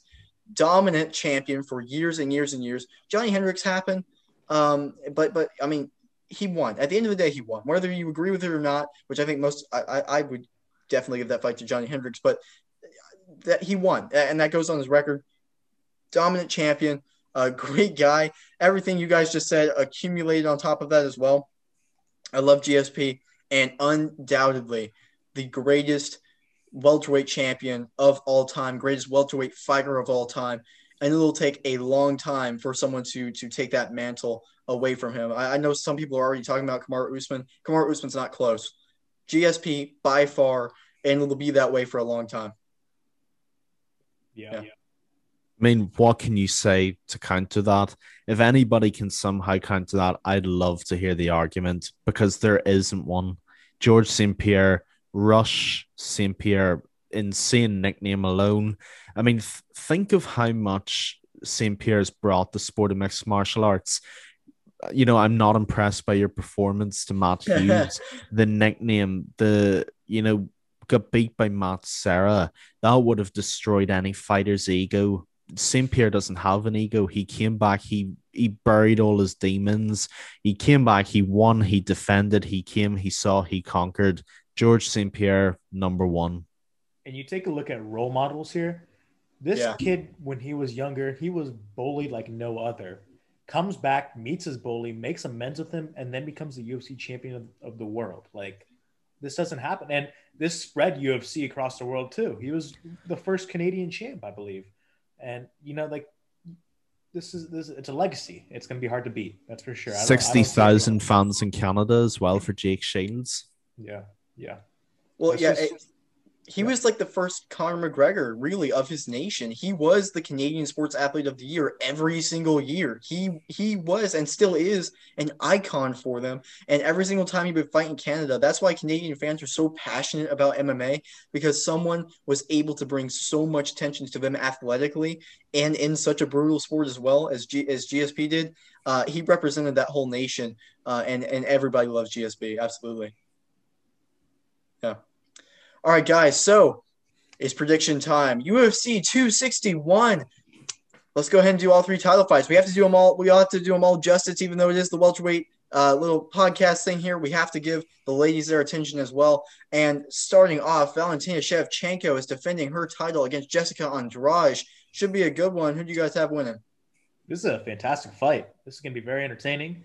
But I think Valentina Shevchenko is just too good to be beat by anyone except maybe Nunes. Or, well, Nunes has in the past. But yeah. I think that's the only girl that could beat Valentina Shevchenko. I think Jessica Andrade on the feet's going to be dangerous for sure. But Valentina Shevchenko, as we've seen in the past, she can take it anywhere she wants to be and still win. I don't see her losing this title. I'll be very surprised if she does. And this is no diss on Jessica Andrade. She's a fantastic fighter. And what she did to Caitlin Chukagian was amazing. She has such a high fight IQ, you know. She's cutting a lot for that weight division, and then goes out there and does body shots. Like, amazing.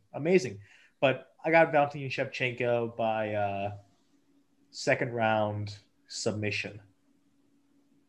Yeah, Valentina, in my eyes, is going to win this. You know, mixed martial arts is never a sure thing, but Valentina Shevchenko is as close to a sure thing as you can get. You know, fighting her is like fighting Neo from the Matrix. She is going to make you fight her fight, and she's already got this plan 4 or 5 moves in advance. Whenever I see arguments against Valentina, I say, look at the Jessica I fight. You know, everybody thought she'd get taken down and beaten up. What happened? Moving back towards the cage, she pulled out a roundhouse kick out of nowhere. Jessica I never saw it coming. And I think something similar is going to happen in this fight as well. You know, Jessica Andrade deserves a lot of credit. She's a very, very tough fighter. She's got monster strength. And, you know, people point to the Rose Namajunas fight, and that's a fair argument to make. But she was getting pieced up by Namajunas prior to landing that takedown. And you got to remember, she nearly broke Namajunas' neck with that takedown. How Rose wasn't paralyzed is still genuinely beyond me. I think Valentina is going to use that jab. She's going to frustrate Andrade. She's going to use that boxing and that kickboxing to keep her at bay. And then when Andrade rushes in, Valentina is going to strike like a trap, and this fight will be over. I have Valentina second round knockout. Yeah, I agree with that. I mean, that's one of my favorite things you've ever said. Nothing's for sure in MMA, but Valentina's as close as it gets to as sure as in MMA. That's amazing, and it's true. How good does she look? Jessica I is a fantastic example. Whenever I remember, this is a long time ago in the podcast now, but when this fight was first announced, we talked about it, and I kind of tried to point out, and what I still think is going to happen, I'm going to double down on it now. That Jessica I thing that you just pointed out, I think that's going to land again against Jessica Andrade. And it's just because of their body type. She's a shorter fighter. She's coming forward. She comes forward, backing up. That head kick is there 10 times out of 10. I agree with you, Keelan, 100%. I have a second round head kick KO for Valentina Shevchenko and still. We have a great co-headliner as well. I think it's a co-headliner. I don't really know the exact order, but Shevchenko might be above it. But I believe so. But arguably the closer fight and the more anticipated fight is Zhang Weili versus Rose Namajunas, a fantastic strawweight title fight. Hunter, who do you think wins it? I think everyone has been waiting for this fight. I mean, after we saw Weili in the octagon against Joanna, everyone's been on Weili fever, honestly, right here. And I'm still on it. I can't wait to see her. And that's why I still have her winning this fight. Rose Namajunas is a fantastic striker. And even she's a good wrestler too. We've seen it on the Ultimate Fighter, and we've seen it in the Octagon too. She can take it to the ground too, but I think Wei Li is just too resilient. If you can take Joanna's hardest punches, not just once, not just twice, but for an entire 25-minute fight, then I don't see many people beating her. I think Wei Li is going to be in this division for a long time. I'm going to say Wei Li by decision, unanimous decision. Yeah, this is going to be a fight of the year contender. I would put any amount of money on it. And, I kind of want to preface my judgment real quick by saying I don't like what Namajunas said at all. I'm not a fan of it whatsoever. I get Rose Namajunas is Lithuanian in her family, and she naturally has her own opinions and she's entitled to them. But she's picking the wrong state to start with to criticize someone. If she was Russian, by all means, but you're picking the wrong communist state to claim better dead than red. I mean, I like keeping politics out of fighting. I have enough of it with Colby Covington. I don't need this starting to. Yeah, not a fan of it. But the reason that's important is that, Weili Zhang is an incredibly pleasant fighter. She's very friendly. She's very lovable and she's very marketable. She fought relatively angry against Joanna because Joanna was trying all this bullying nonsense. And of course, it didn't work. What is Weili Zhang going to be like angry? I'm very scared for the consequences of that because, she's come out and she's been very pleasant saying whatever she said to Rose. But how can Weili Zhang take this? Rose has threatened the very core of Weili Zhang in her country.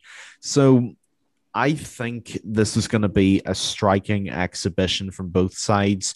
Rose is a world-class boxer in mixed martial arts terms. She's going to look to use that jab, stick and move, get in and out. And I think Weili Zhang is going to get in the clinch and she's going to blast her with a hook. That's how I see this going. I mean, I've got nothing but love for Rose Namajunas. She's an inspiration to a lot of people with her own issues, and everybody commends her for that, and rightfully so. But the problem is, in a fighting term, Weili Zhang hits hard. And as Hunter just outlined there, and I perfectly agree with him, if you can take Joanna Jędrzejczyk's best kickboxing and best boxing for 25 minutes straight, nothing else is going to knock you out apart from Amanda Nunes. So I think Weili Zhang's going to weather a first and second round storm. I see a third or fourth round violent knockout for Weili Zhang and still. Yeah, I really like that. I have Weili Zhang as well. And it's just because, I mean, Rose Namajunas is a great fighter. Obviously, I think this fight's going to be so good and so close as well. But at the end of the day, I don't think anyone's tougher than Zhang Weili. She will keep going forward nonstop, and she has that X factor, especially at a weight class like strawweight, which is extreme power. She has extreme power that lands on a lot of opponents. She knocked out Jessica Andrade in like 15 seconds in China, which was a crazy fight. She has extreme power, and I think that's because what's ultimately going to play off is Rose will be able to land 3 or 4 shots, but one shot from Weili will rock her and put her back in. Ultimately, on the judges' scorecards, I think it will go to a decision. I got Weili Zhang, unanimous decision, just like Hunter, just that pure toughness and pure power for me. Yeah. So that's some great fights before. Now we're on to our main event, the rematch. Jorge Masvidal versus Kamaru Usman. Hunter, who do you think wins it? I'm going to blow your mind here, all right? Oh, my Tell me something you don't know. Oh, my gosh. Jorge Masvidal, second round Derek Lewis uppercut knockout. No way. Oh, come on. No way. Kamaru Usman's going to shoot in for the takedown. Jorge Masvidal is going to be loading up. Boom, right on the chin. He's out of sleep. Gone. He wakes up in the hospital next day. That's how it's going to go. It's going to go exactly like that. I don't think Usman can put him away all 5 rounds. If Usman's going to win, it's going to be by unanimous decision, by him holding against the clinch, against the fence, or on the ground. I don't think he has the skills to put Jorge away. 49 fights later, still hasn't been put away. Kamaru Usman is not the person to do it. And I am on the street Jesus blessing train right here. He's got to baptize Kamaru Usman. You better be ready, Kamaru Usman. Saturday, the fight's coming to you. Hunter, have you lost your earthly mind? Well, What's going on here? come Saturday night, you're gonna be like, Hunter, my God, you are a genius. Oh my God. You may as well have predicted another Ben Askren for all that's going to happen. Hey, I said Come Jake Paul on, was man. winning that. Let's just say I'm keeping Yeah, it but real. everybody knew that was going to happen. Come on. What's worse, this one or me picking Megan Anderson over Amanda? Oh, I remember that one. Good grief. Now you got to pick one. Yeah. Yeah, I'm gonna respectfully disagree with Hunter's perception. Yeah, I mean Jorge Masvidal, as I said earlier, has been on his career resurgence, nothing but to his credit. I just think this fight's going to the ground again, and Jorge Masvidal's not getting back up. I just don't see it. Kamaru Usman is a Division 1 level wrestler. Now, Masvidal probably has been training his wrestling all this time, and I have no question we're going to see better wrestling from Masvidal. I just still don't think it's good enough to match Kamaru Usman's. Also, since that fight, or maybe after the fight, somewhere in between, that jab is going to be huge.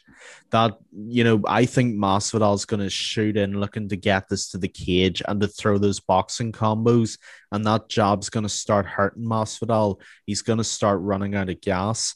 Now, I think the most likely ending to this fight is probably another unanimous decision. But if Kamaru Usman wants to prove a point, he may well go out there and try to finish it.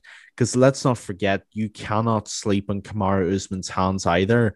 We know Jorge Masvidal hits hard, but have we just forgotten how hard Kamaru Usman hits too? The thing about Masvidal as well is it's almost like he's the Mick Foley of the UFC, and he likes getting hit. He leaves his hands so low. Like even in the Diaz fight, a lot of those shots from Diaz I could see coming, and Masvidal just kept getting peppered with them towards the end of the third round. You can't afford to do that to a Kamaru Usman who can box now. That's going to be a massive factor in this fight. That being said, the one factor in which I have to agree with Hunter is that Masvidal is tough, and I think he might be too tough to get finished. That being said, it's on still for me. Kamaru Usman unanimous decision. Yeah. Unfortunately, I do not think this is going to be a great fight. I think that Kamaru Usman's coming off of a great win over Gilbert Burns and everything. So he has that behind him. He just showed that he can finish a fight. Now he can afford to put on another lackluster performance. So a Tyron Woodley fight. Kind of like that, kind of how Tyron Woodley would operate, where he would have one fight like Darren Till where he would finish somebody who was coming at him and then kind of just like Damian Maia, stand back and do that. I think that's where Kamaru Usman's head's going to be at. Stay away from the danger. A lot similar to the first fight. In the first fight, he was only able to take down Masvidal a couple times, but he was just able to hold him up against the cage and stomp on his feet for 5 rounds. I think he'll be able to take him down maybe a couple more times and just hold him. But I don't really see him inflicting too much damage. I really don't see that much damage being inflicted on either side. And I think Jorge Masvidal will kind of get a little bit gassed out towards the end of the round. And just Kamaru, just kind of a dominant wrestling decision win for him is my prediction for this main event. Kind of a lackluster way to top off the welterweight episodes. Phenomenal episode, but that's how I see that fight going.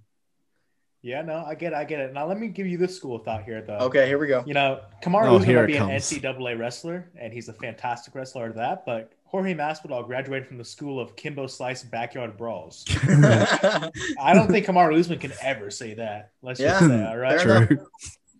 The University of these hands. Yeah, exactly. I love that, and I love where Masvidal came from. He came from early YouTube pixel fighting, and now he's fighting for the title. It is a very good story, and I think the dynamic Jack's just described is very interesting and very realistic. One thing that we have to note is, although he likes doing it anyway, Jorge Masvidal, the onus is going to be on him to push the pace and push it early. Kamaru's going to be happy to sit back in the back foot and let Masvidal come to him, because now he has the threat of that jab too. Whether he uses it as well as he did against Burns or not is a different question, but he knows he has the threat of that, and he can just sit behind that all night if he wants to. Mm-hmm. Now, Masvidal could push the pace and Masvidal could end up upsetting him early. That's a very real possibility. I just think Kamaru's got this too well played out. And I think Jack's point about him putting on a lazy performance almost is very valid. You know, as long as he gets past Masvidal, it's going to be very hard for Masvidal to be a threat to Usman again when you consider how many contenders there are. And it's perfectly possible this is just a dull fight. Of course, none of us hope that it will be. Yeah. For the memes, I almost kind of hope it is that kind of Blades Lewis uppercut. I just think that's the least likely possibility, unfortunately. Yeah, we'll have to get another Herb Dean like sprinting across the octagon trying to get there as fast as possible. Yeah, 5 absolutely. Seconds later. Yeah. Well, amazing podcast, guys. Welterweight Special was amazing. Everyone, thank you so much for listening. Please make sure to like and subscribe on YouTube. Please follow us on Instagram at MMA.island. Listen to us everywhere, including iTunes and Spotify, and check out our website, MMAisland.net. Again, thank you everyone so much for listening. Great Welterweight Special, guys. Thank you, guys. Good fan questions, by the way, too. Yeah, absolutely.